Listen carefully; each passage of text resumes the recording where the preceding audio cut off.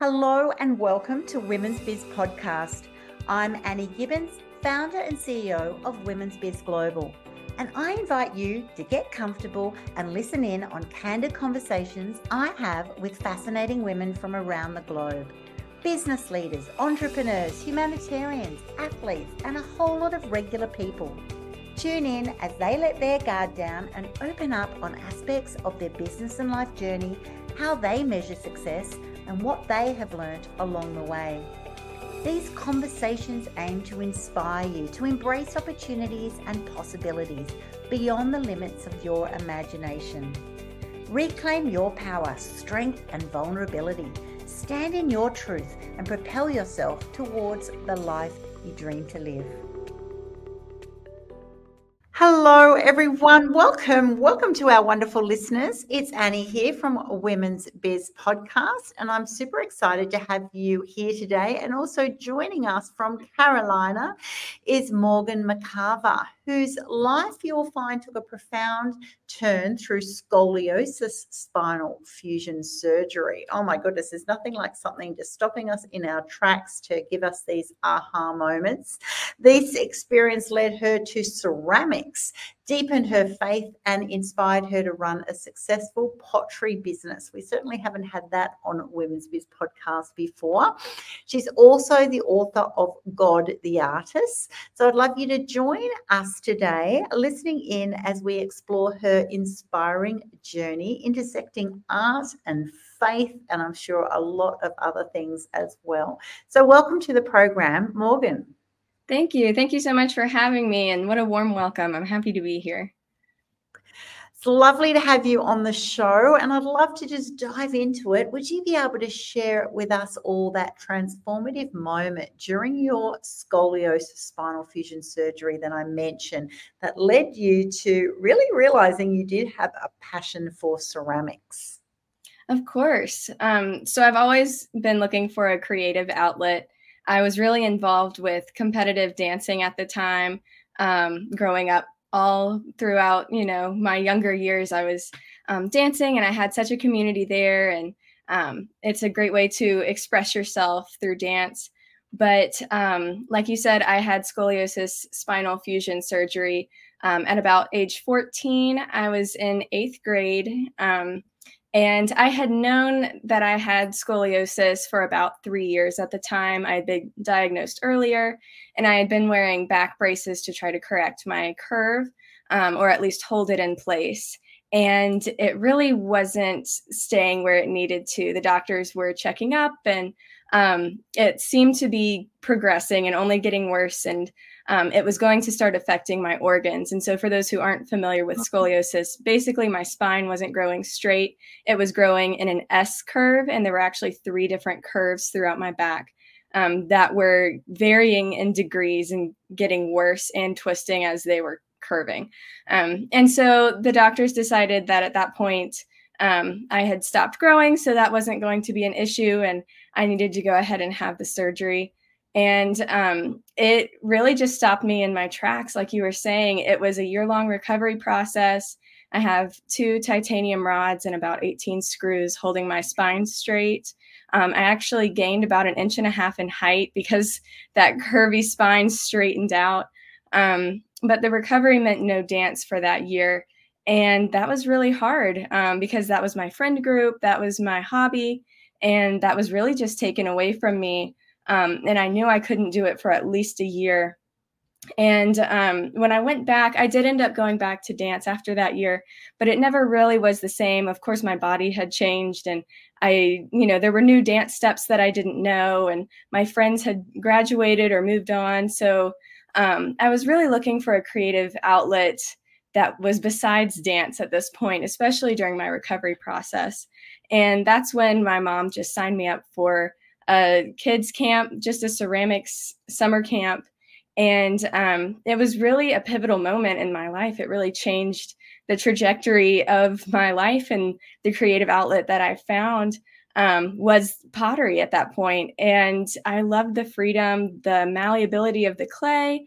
It's so flexible and so bendable. And so I was able to kind of live vicariously through the clay, if you will. I was able to push the limits of the clay in ways that I no longer physically could, with my own body and stretching and everything. And it was just a really freeing process. And through that, I really just fell in love with it. That one class wasn't enough.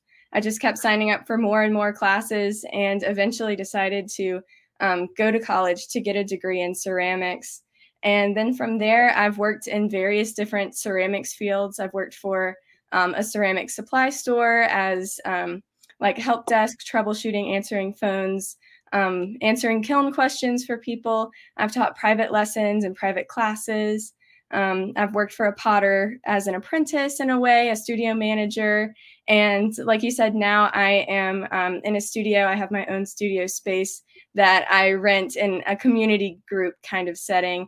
And so I'm constantly surrounded by other ceramicists, and I'm able to get that community in the ceramics world and bounce ideas off of each other and see what everybody's doing. And it's just such a great experience.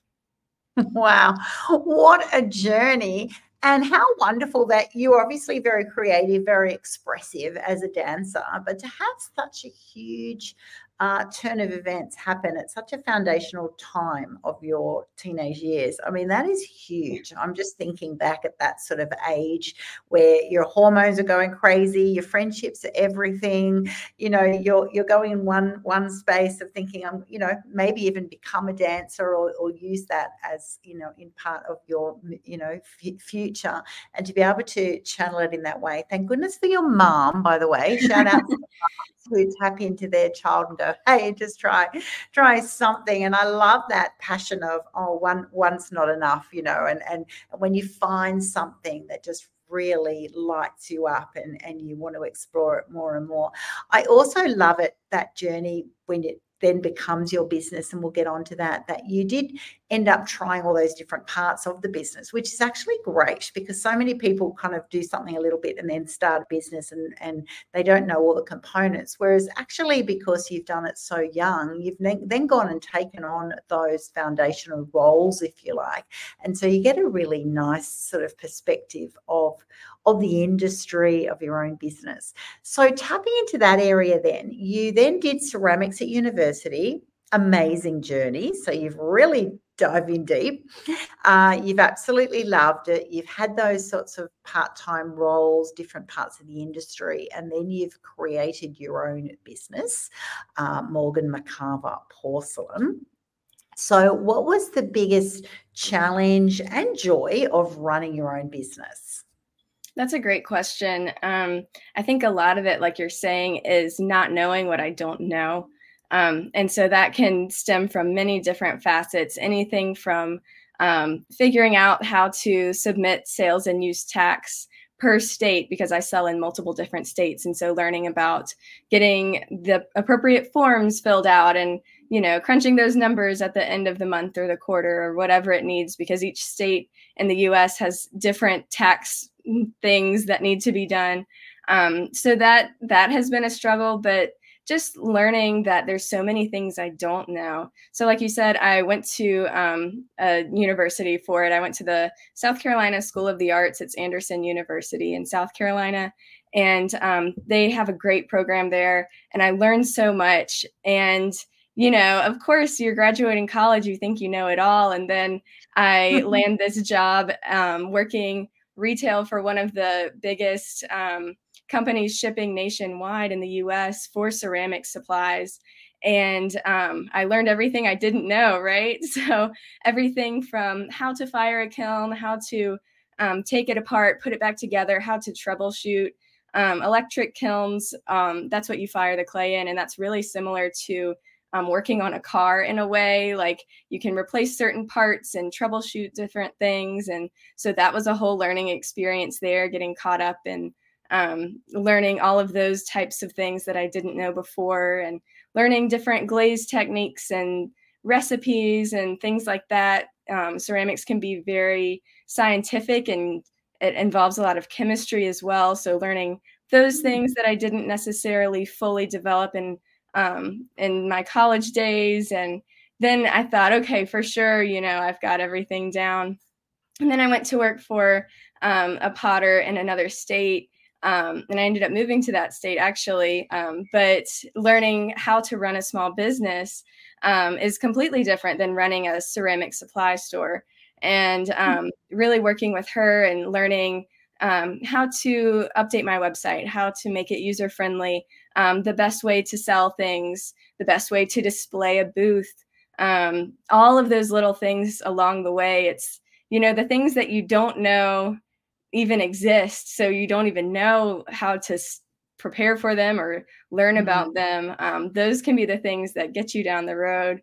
So I'm constantly learning, constantly asking questions, and that has ended up bringing about some of the greatest joys in this experience. I'm always applying for things that I know just enough about that I'm really willing to take the risk, but I don't know too much about them that I scare myself off.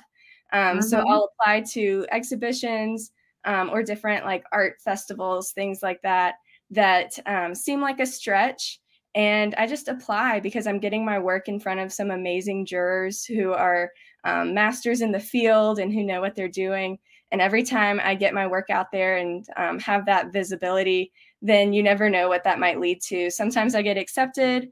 Sometimes I don't. Sometimes it leads a completely different path. And sometimes little things lead to bigger things.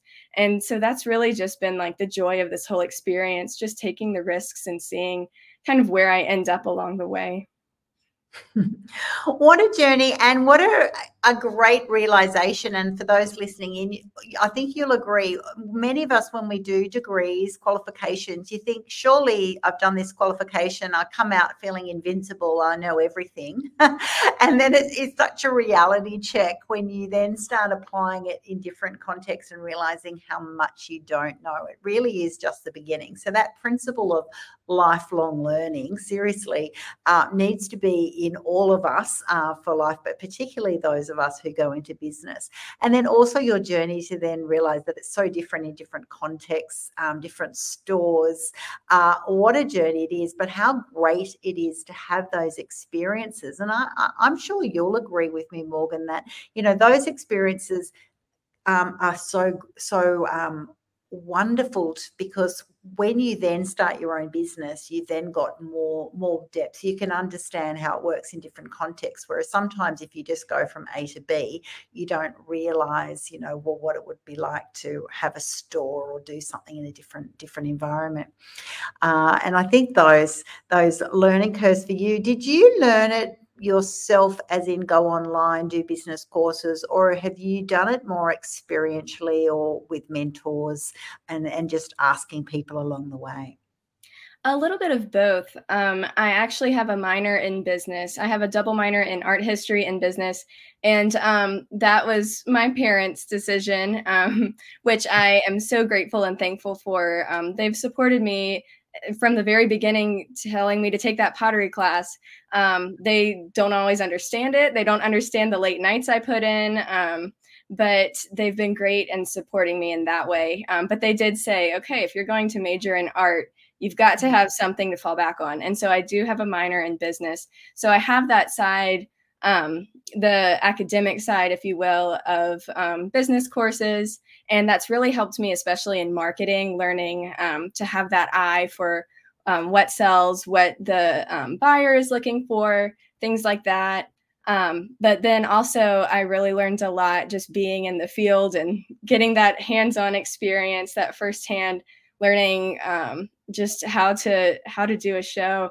And you really don't know until you do a show what you need to do for the next show.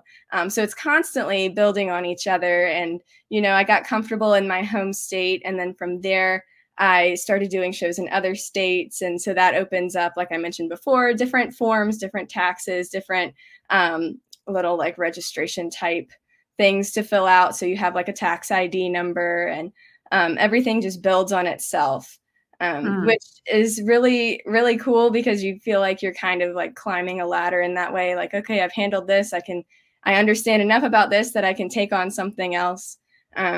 And a lot of it's just trying and seeing what works, or like I said, having a community is really nice, asking what worked for them and going from there. And Reading reviews is also great, especially like for setting up websites, seeing what other artists are using, if they're happy with it, and then going from there. There's so much analytics involved, and I love your approach to, start where you are and then go to another state. It's amazing how many in one country, you're in the US, how different the different rules, regulations, the way of operating can be in different states, and some people don't realize that. Also, then you've got the physical sales and shows and maybe galleries or all sorts of opportunities for you as an artist. But then you've also got online. Do you sell your product online as well as in a physical store? Is it mainly online? Have you had to balance that, and have you approached it in a really analytical way from what your buyers are wanting? How have you gone about that? That's a great question. I do a little bit of everything. I've kind of learned for my business approach, I enjoy having my hand in a bunch of different types of baskets. So I have work in galleries between the Carolinas and Tennessee. So I'm selling in physical locations. I'm in about 9 locations now where I drop off my work. They either take commission or I pay to rent a space in their gallery. And I'm getting those checks every quarter or every month.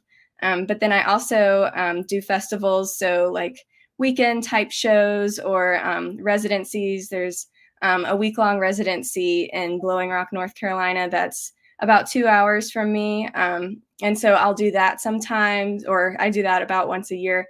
And it's a really great experience. It's a great like tourist town where people will come in and shop.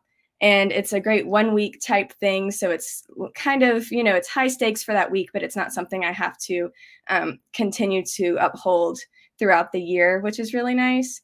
And then I also do sell online. So I have an Etsy shop and I have a wholesale shop on Faire, which Faire is a relatively new website, but it's great for wholesale accounts. So different businesses across the country or internationally can shop my store and buy wholesale.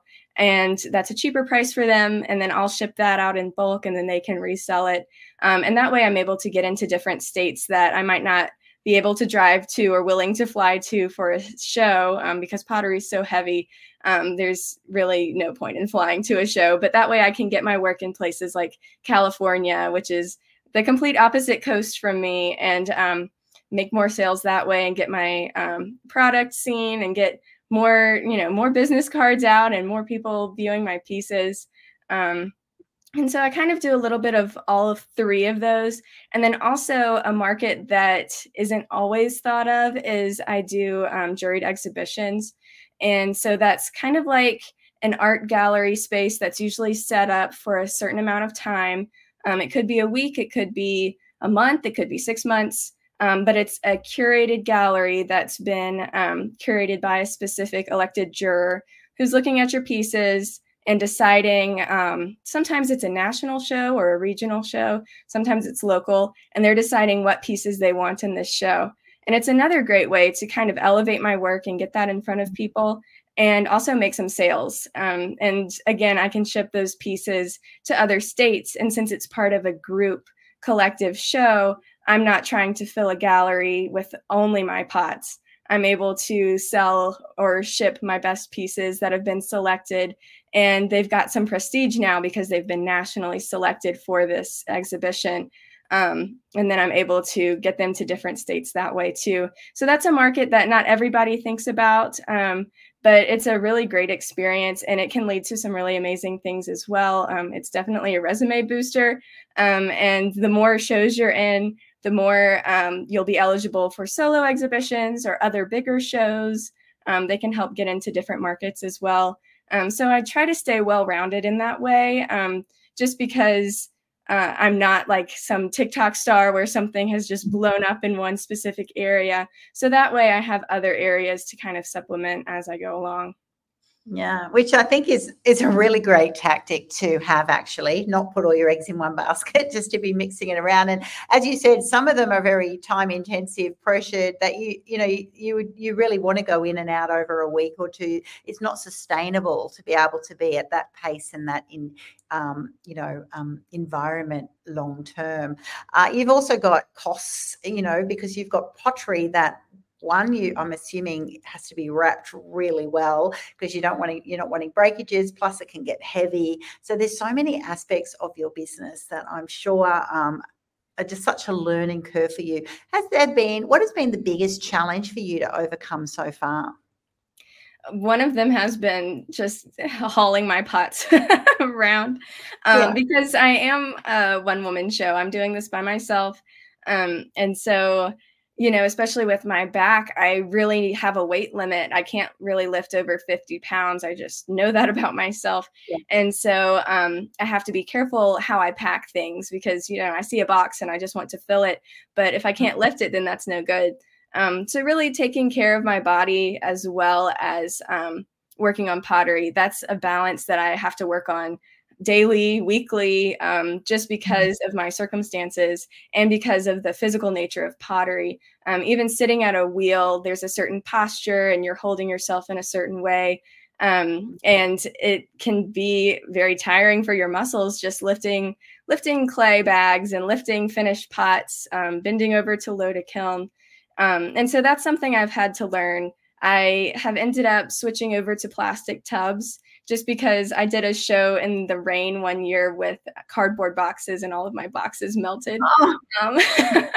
So I learned that one the hard way, but I'm switching over to plastic tubs and I determine the size based on the type of piece. So like I have a special shape for all of my mugs and I know how many mugs will fit in that box and how heavy that box is and whether or not I can carry it.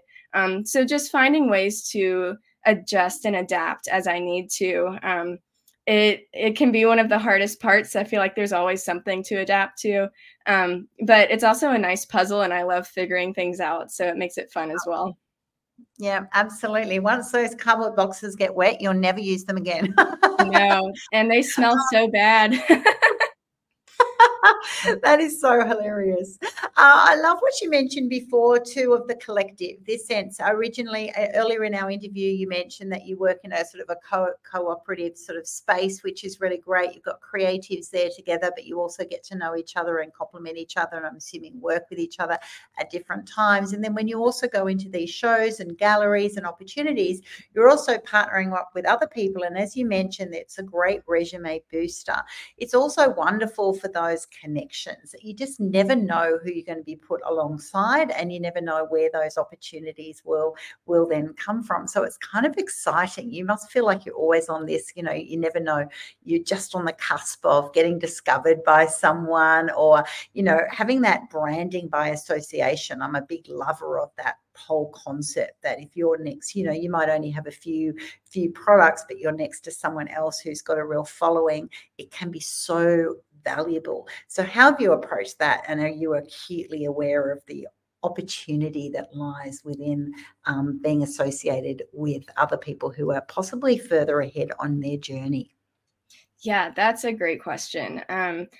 Festivals are really fun in that way because I really get to become friends with my booth neighbors. And so I've made some really amazing friends. And then show season here is usually fall, winter, kind of aligning with Christmas and the holidays. And so we'll be making, I won't really see them in the spring and summer. We're busy making our pieces. And then come fall, we'll be beside each other, or they'll, have a different booth down the row, but I'll know them and I'll remember them and get to catch up with them. And so that can be a really fun community. Of course, you see them on Instagram or wherever, social media. But just knowing a friendly face at a festival, it can be so much fun. And like you were saying, making connections. Even this past season, I did a show. And the show itself, it was a good show, but it wasn't what it could have been. But there were people walking around they were actually in charge of another show several weeks later, and they were looking for vendors. Several people had canceled. And so they were really reaching out to us, saying, hey, we really need you to come fill our space so it looks like a good show. Are you willing? And so that led to one of my best shows of the season. And so it's constantly networking where you don't even know it's going to be a network. I thought those were just customers coming by and admiring my pieces, but they were really scouting out some artists who they thought would be a good fit for their show. And so it's constantly things like that. Even the 701 Center for Contemporary Art that happened 2020, like right around the pandemic. It kind of ended up overlapping the pandemic, unfortunately, but we were still able to have the exhibition. And that was something I just took a risk and applied for. And it's a show, it was specifically for those artists living in South Carolina at the time, which I was. And it was relatively prestigious, and I had no idea. But I thought, I could do what they're asking me to do. And the prize seemed really cool. It was like a residency opportunity. And so I applied for that. And I made it in the top 3, which meant I got to exhibit some of my artwork in the space with the other 2 artists in the top 3. And so that was a really amazing experience. It was in the heart of, it was actually in the capital of South Carolina. It was in Columbia. And just being able to take my work and show in the Capitol, that was really amazing. And I did not win, but I was the youngest to make it that far. And I thought, that was a great run. I wish I would have won, but that's okay. But because I had done that, I had pictures of me being able to fill a gallery space and pictures of my work in a gallery setting. And that actually led to the artist residency in Blowing Rock, that I've mentioned I've done for the past 2 years. And so you never know what kind of networking you can do, even amongst people who like aren't potters, other artists or other gallery owners or other things that you think this isn't going to go anywhere.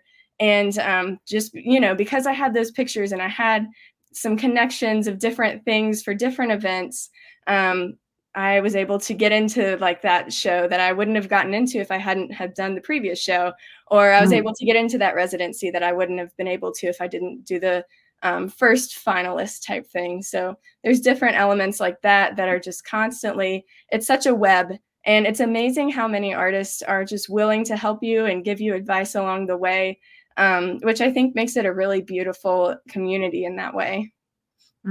Absolutely. And congratulations to you. I think that's absolutely incredible what you've achieved at a young age. And I just love your attitude of, give it a go, you never know, and that's right. Coming third, it's like, oh, disappointed. We all want to win, like anyone who's competitive wants to be the best. And it's your desire to get there. But also by being third, one, you're in that space, you've had those advantages. Plus you also get very close proximity and observations of, well, why did that person come second and why did that person come first? And so there's so much learning in that opportunity when you embrace it, rather than go, oh, well, I didn't win. It's like, no, but you were in a position which was a golden opportunity to really take you to that next level. So congratulations to you for doing that. I also want to talk about your book. You wrote a book called God the Artist, which has got such a captivating title. What inspired you to write it, and how does the theme of faith intertwine with your experiences that you're having? So all of this started about the time I was graduating in 2019. Anderson is a Christian university, and so my professors were good about incorporating our faith with our work. And I was really looking for a book to read. There's so many Bible verses about pottery that I was really looking for a book to kind of culminate all of these verses and give that ceramics Christian standpoint. And I couldn't really find what I was looking for. And so at that point, the Holy Spirit had just put it on my heart that I could start working on something like that. I could start compiling those verses. And I had never read through the Bible all the way through. And so I began that in 2019, and I got an archaeological study Bible. It's the it's the ESV version of the archaeological study Bible. And it just gives such like cultural references and other things, pictures that really help me understand what's going on. And I really just started delving deep into that and picking those pottery Bible verses out and interpreting them from my ceramics background and my background as a Christian. And I began taking notes, and that's really how the book started to become what it is. I tried to get it published in 2019, and there was one publisher who was willing to take a chance on it, but they ended up saying I would need to like have a ghostwriter and pay a lot of money and self-publish, and I didn't fully understand what they were even talking about. But pretty much they were saying that the manuscript was not where it needed to be, and I needed to have someone come in and get it to a point that it could be readable. And so I prayed a lot about it, and I just felt the Holy Spirit at the time saying I needed to put that on hold. I needed to wait for more experience. And so in that time, that's when I went to work for the ceramic supply company. And after a couple of years, I went to work for the potter as an apprentice. And so I got all that experience that I didn't even know I needed, like we were talking about earlier. And then this past January, the Holy Spirit really said, you need to revisit that. And so I started revisiting it. I wrote it in about 2.5 weeks. I started reaching out to publishers then. One publisher got back to me, and the representative there, Terry Wallen, he said, this could be good, but it needs to be longer. He said it needed to be about a third longer for the word count. And so it took me about 1.5 weeks, but I pretty much doubled the word count to get it where he wanted it to be. And I sent that off and applied. Again, I applied, and I just gave it to God. If it's going to happen, it's going to happen because of him. And it did. And I was so happy to get that acceptance letter this past April. And it's just been a crazy experience. Again, I'm learning so many things that I didn't know. Everything from how to market a book, how to publish a book, how to be a host on a podcast, all these things that I've never done. Now I'm doing them, and it's just a crazy experience, and I'm loving every minute of it. What have you learned most about yourself then in that journey? Like, you've got those times that you do it, you think you've got it right, and then someone else tells you, it's not up to this grade, but then suddenly you've got this new opportunity later on, and then you can do something in a week and make a massive change happen. Do you know what I mean? It's crazy sometimes. For you, has it all been mindset? Has it actually just been you needed to know what was required? What was the biggest growth opportunity for you? That's a great question. It depends, I think, on the situation. Speaking about the book specifically, I really didn't know a word count for a book. And so I just kind of had no idea. And the first manuscript, I admit it was pretty bad. And I think that was a lot of things kind of culminating together. I hadn't fully come full circle, able to look back at my scoliosis experience and see the good that had come of it, and see that that was the moment that really led me on the path of ceramics. And that took a while. That took over 10 years for me to be able to get to that point, because before that, I didn't really want to talk about it. And so the first manuscript didn't really talk about my experience and how I discovered pottery. And that's such a blessing that the Lord had given me to be able to understand pottery from a Christian standpoint. Without the scoliosis experience, I might not have ever picked up clay in the first place. And of course, that needed to be an element of the book. And so some of that was just me growing in a way to be able to accept what happened and to be able to come full circle and see, yes, I'm not as flexible as I was. And yes, there's going to be things that I'll never be able to do again. And whatever it is, I'll probably, always struggle with body image to some certain degree. And there's things that I'll always work on. But I'm able to look back and see, if that moment had not happened in my life, then my story wouldn't be what it is.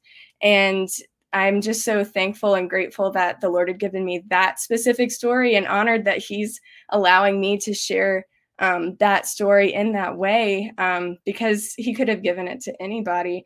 And so now I'm feeling almost a sense of catching up I haven't shared this in so long, and my story can help so many other people. And it's amazing how many people know someone with scoliosis or have had back problems themselves, and being able to connect in that way that I haven't even tried to connect with fellow humanity for 10 years. I really feel like now that's what I'm supposed to be doing. I'm supposed to be sharing my story. And so I think all of that kind of culminated in January, and through different circumstances. I had a lot of free time, and it was cold, so I was inside anyway. And it really just started to flow. And I think that's another thing about art as well. Everything's in a cycle. And especially with ceramics, you have to make it and then fire it. and then glaze it and then fire it again. And I love that cycle. And I think that's the same, especially with my writing process. I need that cycle of working or resting or revisiting and coming back. And I don't want to do the same mundane thing every day. I'll get so bored. But the cycle is really what kind of refreshes me and keeps me going. Mm. Oh my goodness. I'm just imagining the listeners listening to this story and resonating with your growth experience of realizing that you need to be in the story. And what I mean by that is, I'm a publisher myself and an author, and often we get so stuck in writing the information, what people need to know. And it's the research for you. It's that research into the Bible, research into your craft, what you're trying to share. And then that classic moment of someone going, you know what's missing in this book? You. Right. And it's like, oh, how much of me should I share? Is that really of value? Whereas actually that's like the huge part. It's how your journey, your story has put all those bits together and why it's meaningful and why it's powerful to the listener. The same as those listening in today would be listening to your journey going, oh, it's really interesting to hear Morgan, and to find out why it's been powerful for you. So I'm so thankful that you did have that learning opportunity and you got there in the end, because now it's just the beginning of that next chapter. And what I've heard in this conversation today is just so many learnings and evolutions of who you are becoming as a woman, as an artist, as a businesswoman, to be able to constantly be assessing and modifying what you're doing, why you're doing it, how you've got other opportunities to grow. And I think that's one of the biggest tips for our listeners to have listening in on this podcast. So thank you so much for being on the program today. It's been a really fantastic journey into the world of pottery and health, self-care, real awakenings with a business model. I think it's been a really fantastic conversation, and I'm really thankful that you've shared with us so openly today, Morgan. Yes, thank you so much for having me. This has been just such a great time. I've enjoyed every minute of it. Fantastic. Thank you. Thanks so much for tuning in to this episode of Women's Biz Podcast. I'm Annie Gibbins, founder and CEO of Women's Biz Global. And if you would like to fast track your future success, pop on over to womensbizglobal.com, where you can find out how our coaching, media and publishing opportunities are helping women just like you to become and be seen as the trusted authorities in their niche. Inquire today and start reining in the abundance you desire.